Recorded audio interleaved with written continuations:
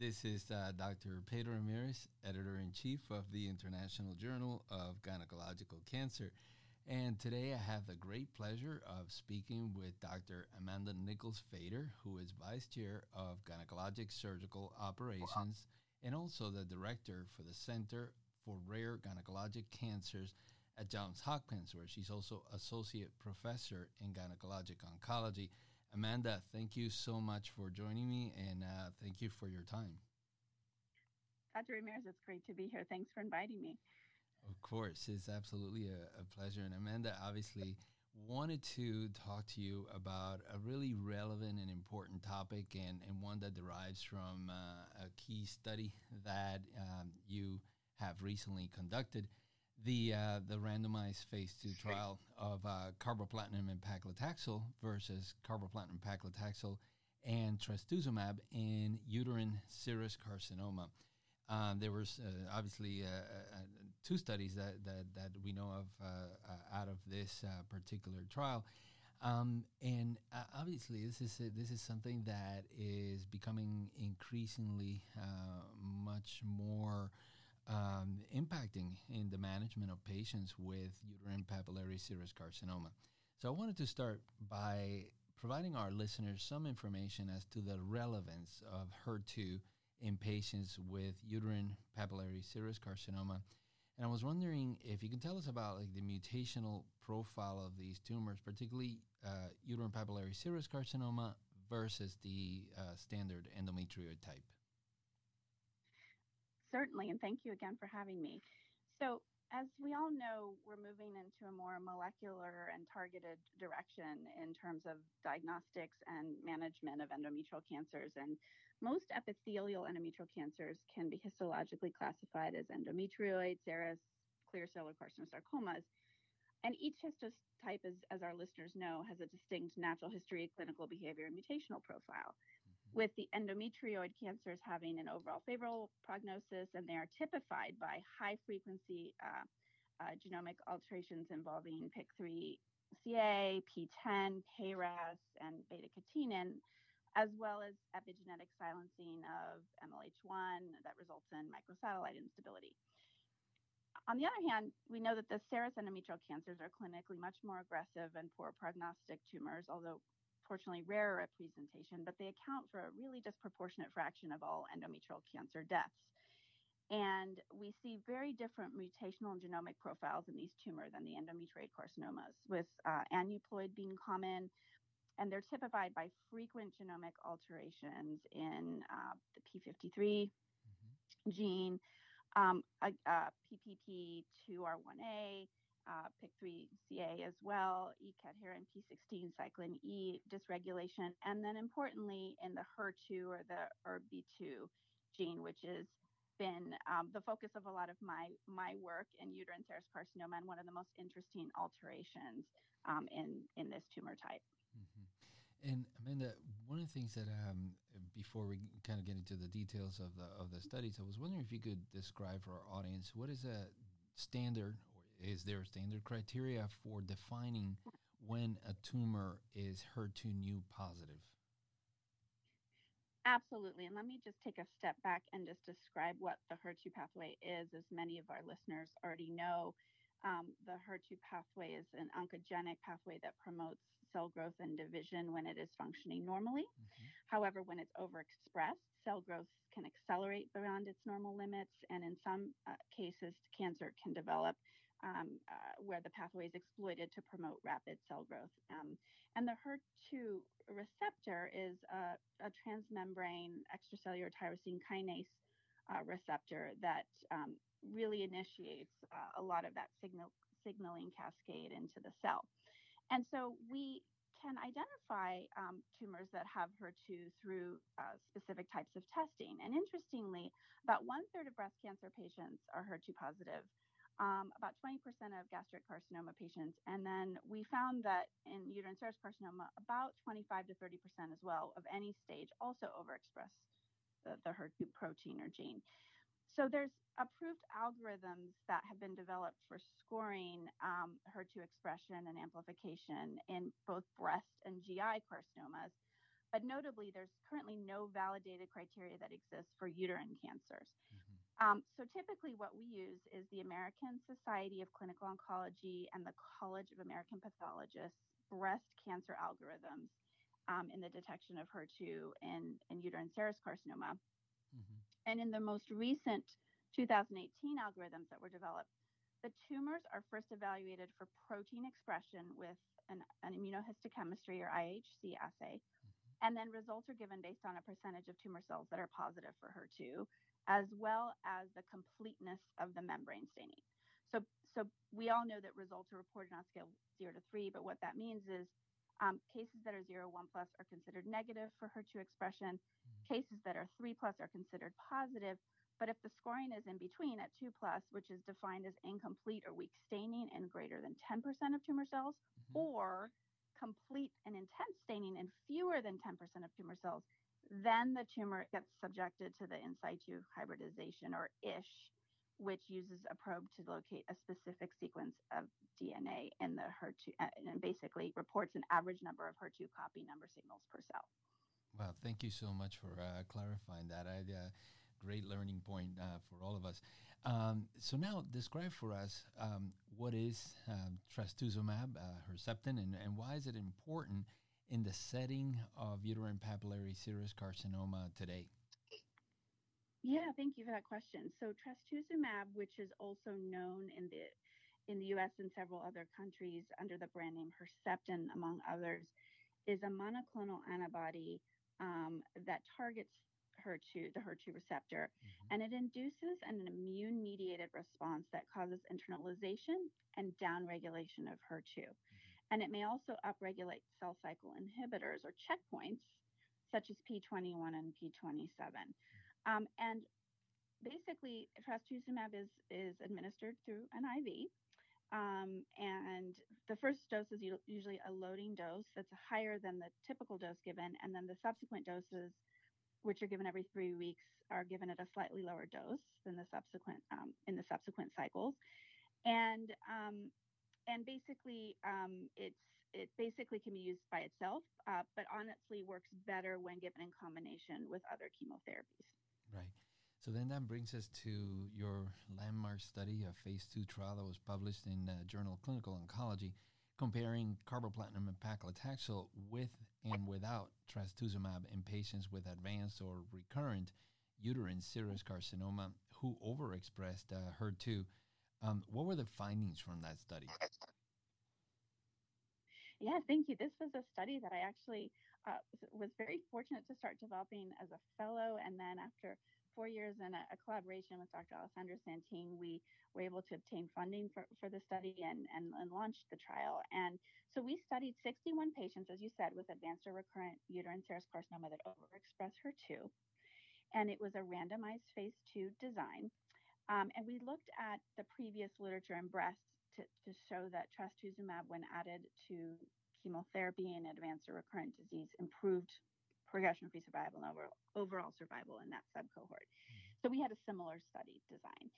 And so what the general findings of the study were that we were very excited about is that patients who received trastuzumab had an improved progression-free survival, which was the primary endpoint of the study, of about 5 months, and this was statistically significant, with a hazard ratio of 0.44 and a very good confidence interval. Mm-hmm. And these encouraging results prompted changes in the National Comprehensive Cancer Network uterine cancer guidelines that trastuzumab, in addition to platinum and taxane-based chemotherapy, is now considered the preferred regimen for women with advanced or recurrent HER2-positive uterine serous disease.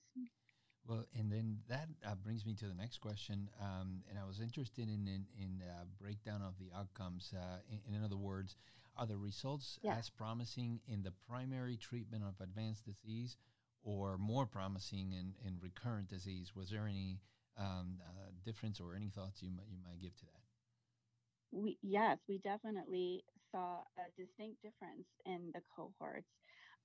So when examining those subcohorts, the median progression-free survival was quite a bit longer, almost 8 months, among the 41 patients undergoing primary treatment who'd had undergone primary surgery and then were you first receiving their first line chemotherapy, and particularly that we saw that in those with stage 3 or 4 disease.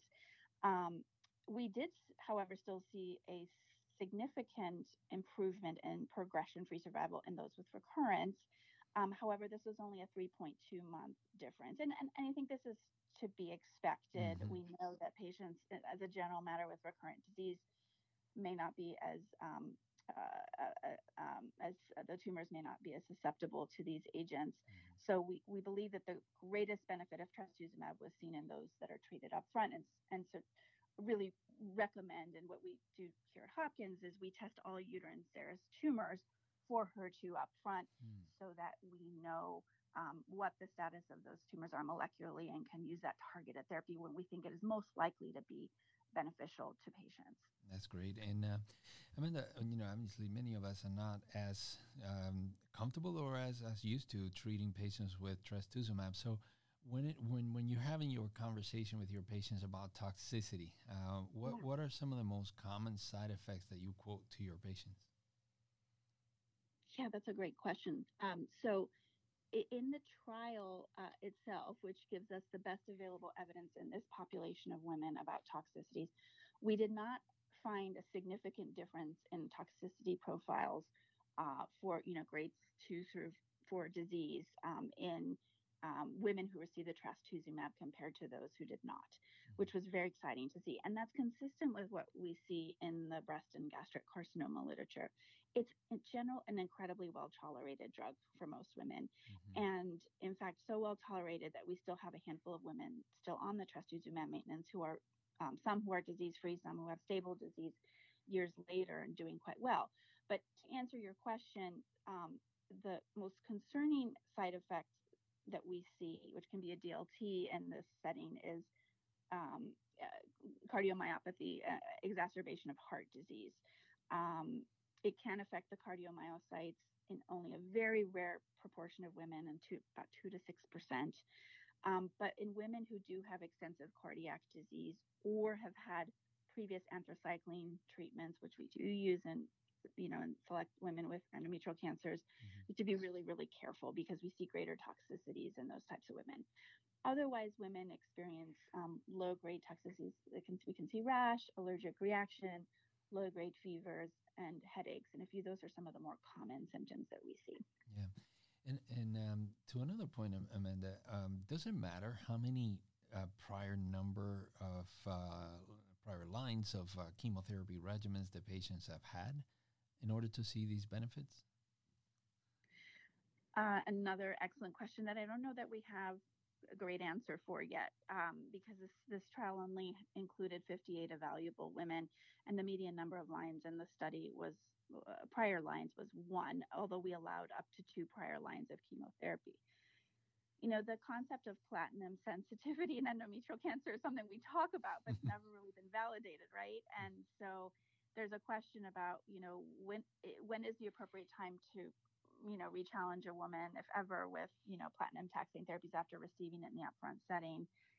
And, is there an interval in which we can expect that she will do well with that treatment? So it's not just about the HER2 expression, but about, are they going to respond to the cytotoxics? And we're hoping to be able to better answer those kinds of questions about median number of prior lines and especially prior platinum therapies in an NRG study that is under development now that will look at this question on a much larger scale. So now you had obviously told us about progression-free survival on that initial study.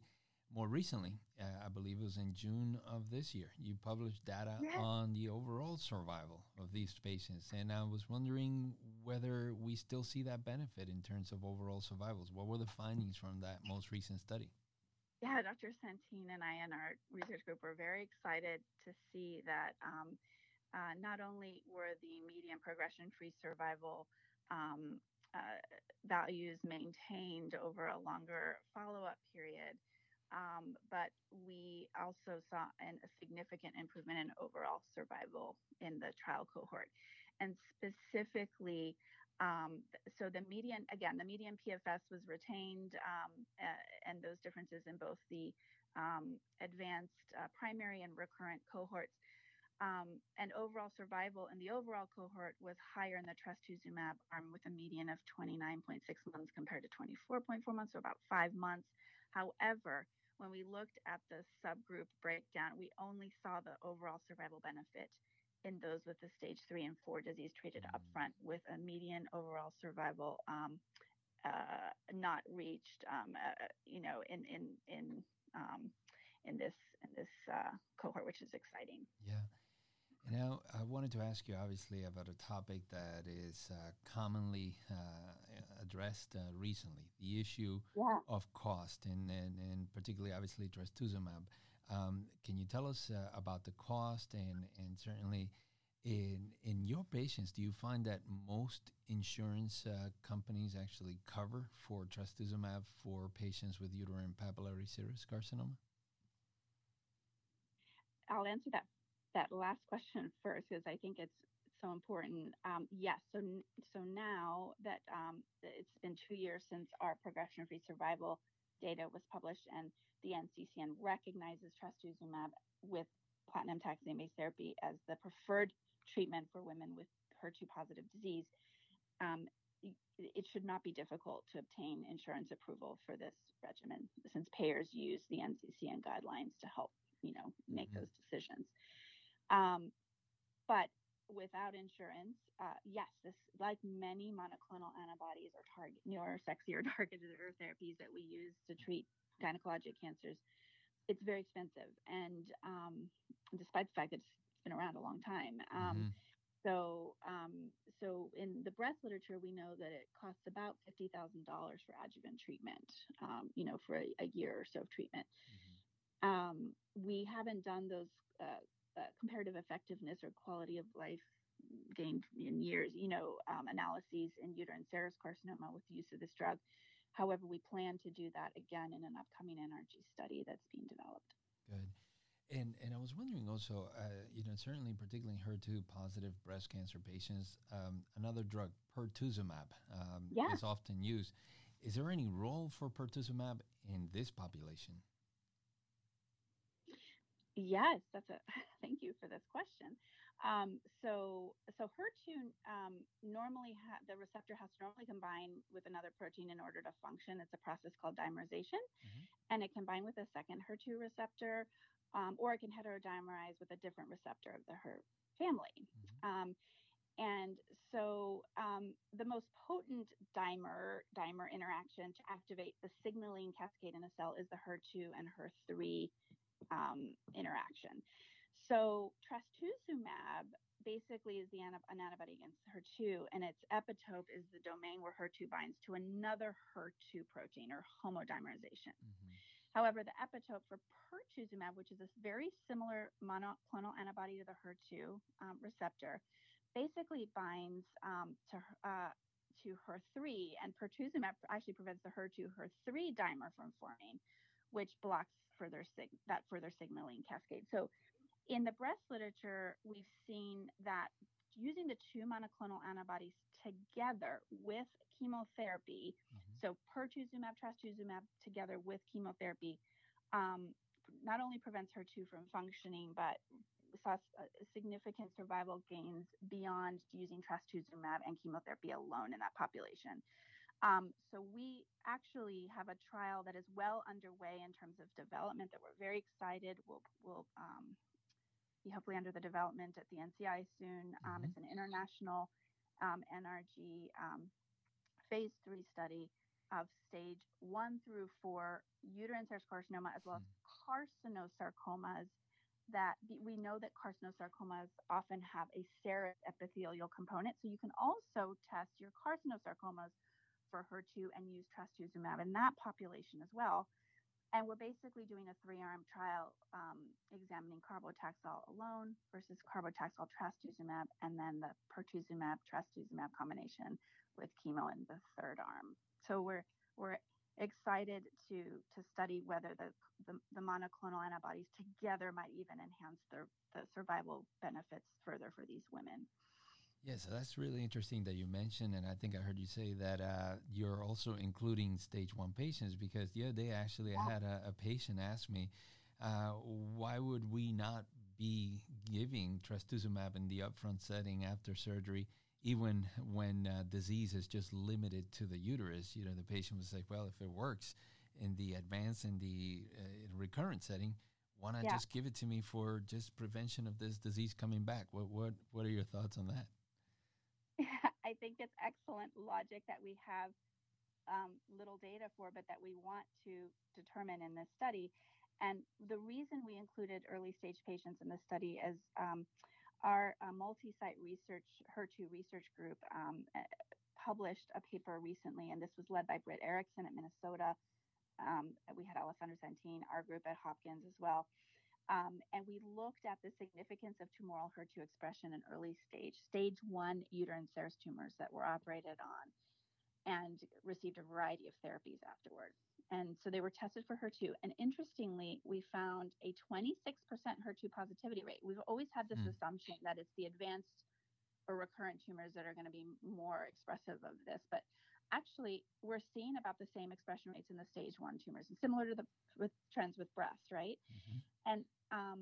And what we found was that after a median follow-up of 50 months, we saw a 25% recurrence rate in this population, and there were significantly more recurrences in the HER2 positive cohort, 50% versus 17% in those who are HER negative. And the HER2 positive tumors were associated with worse progression-free and overall survival, even after controlling for chemotherapy administration. Wow. So we were flabbergasted by Mm-hmm. that. And obviously, this is retrospective and only 160 some tumors, but it gave us some rationale to say, look, these women with early stage disease, some do very, very well, but some can have a terrible prognosis, and we need to do better. And so we're excited that we're going to be able to study those women in this larger trial as well and answer that question for your patient. That's really very exciting. Amanda, one of the other questions that has come up in a recent discussion with a patient was, you know, if this regimen is working and I'm tolerating it okay, how long can I be on this regimen? What's the role for just maintenance trastuzumab? Your thoughts? So my thoughts are that we don't know, similar to immunotherapies, we don't know the optimal duration of treatment. We have to balance duration of treatment with potential toxicity, cardiac toxicity. And as I said, I think a little bit earlier, we have just a handful of patients from our phase 2 randomized study that are still on maintenance monotherapy and doing very well on it. And they've opted to stay on it. Some because they have stable disease and we don't want to rock the boat because they've got disease on scan. Mm-hmm. Others have primary upfront and they wanted to stay on it and they're tolerating it well. There's obviously cost implications to that too.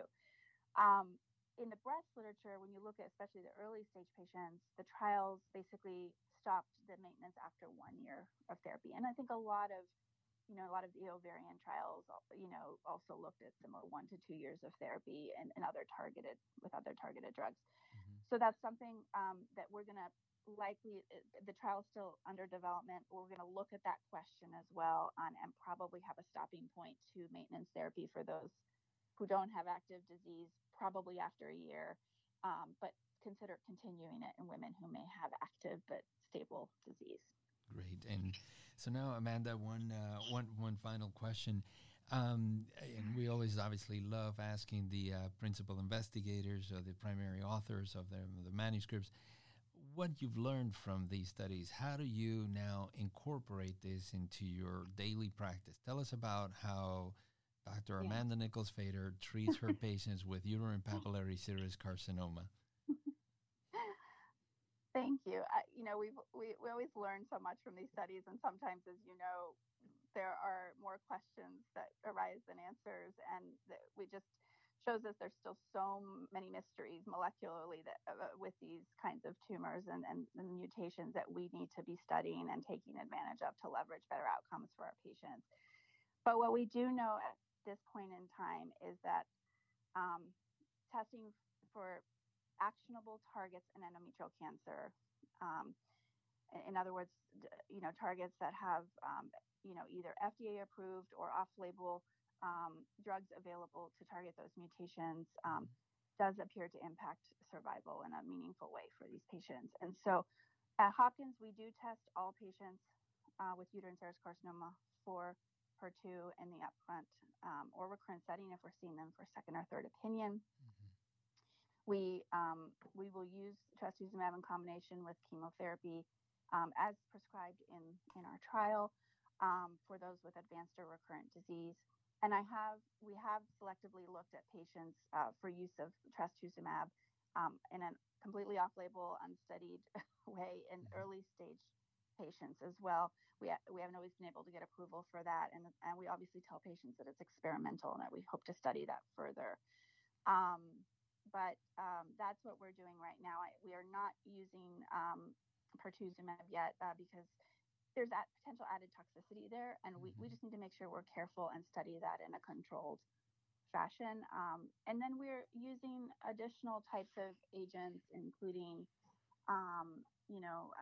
TDM1 or other potential antibody drug conjugates as well if women progress on trastuzumab therapy, or importantly, trying to find a good clinical trial for them, as there's other clinical trials, including a trial of afatinib, an oral HER2 tyrosine kinase inhibitor that is ongoing, and other antibody drug conjugates that are being studied as well.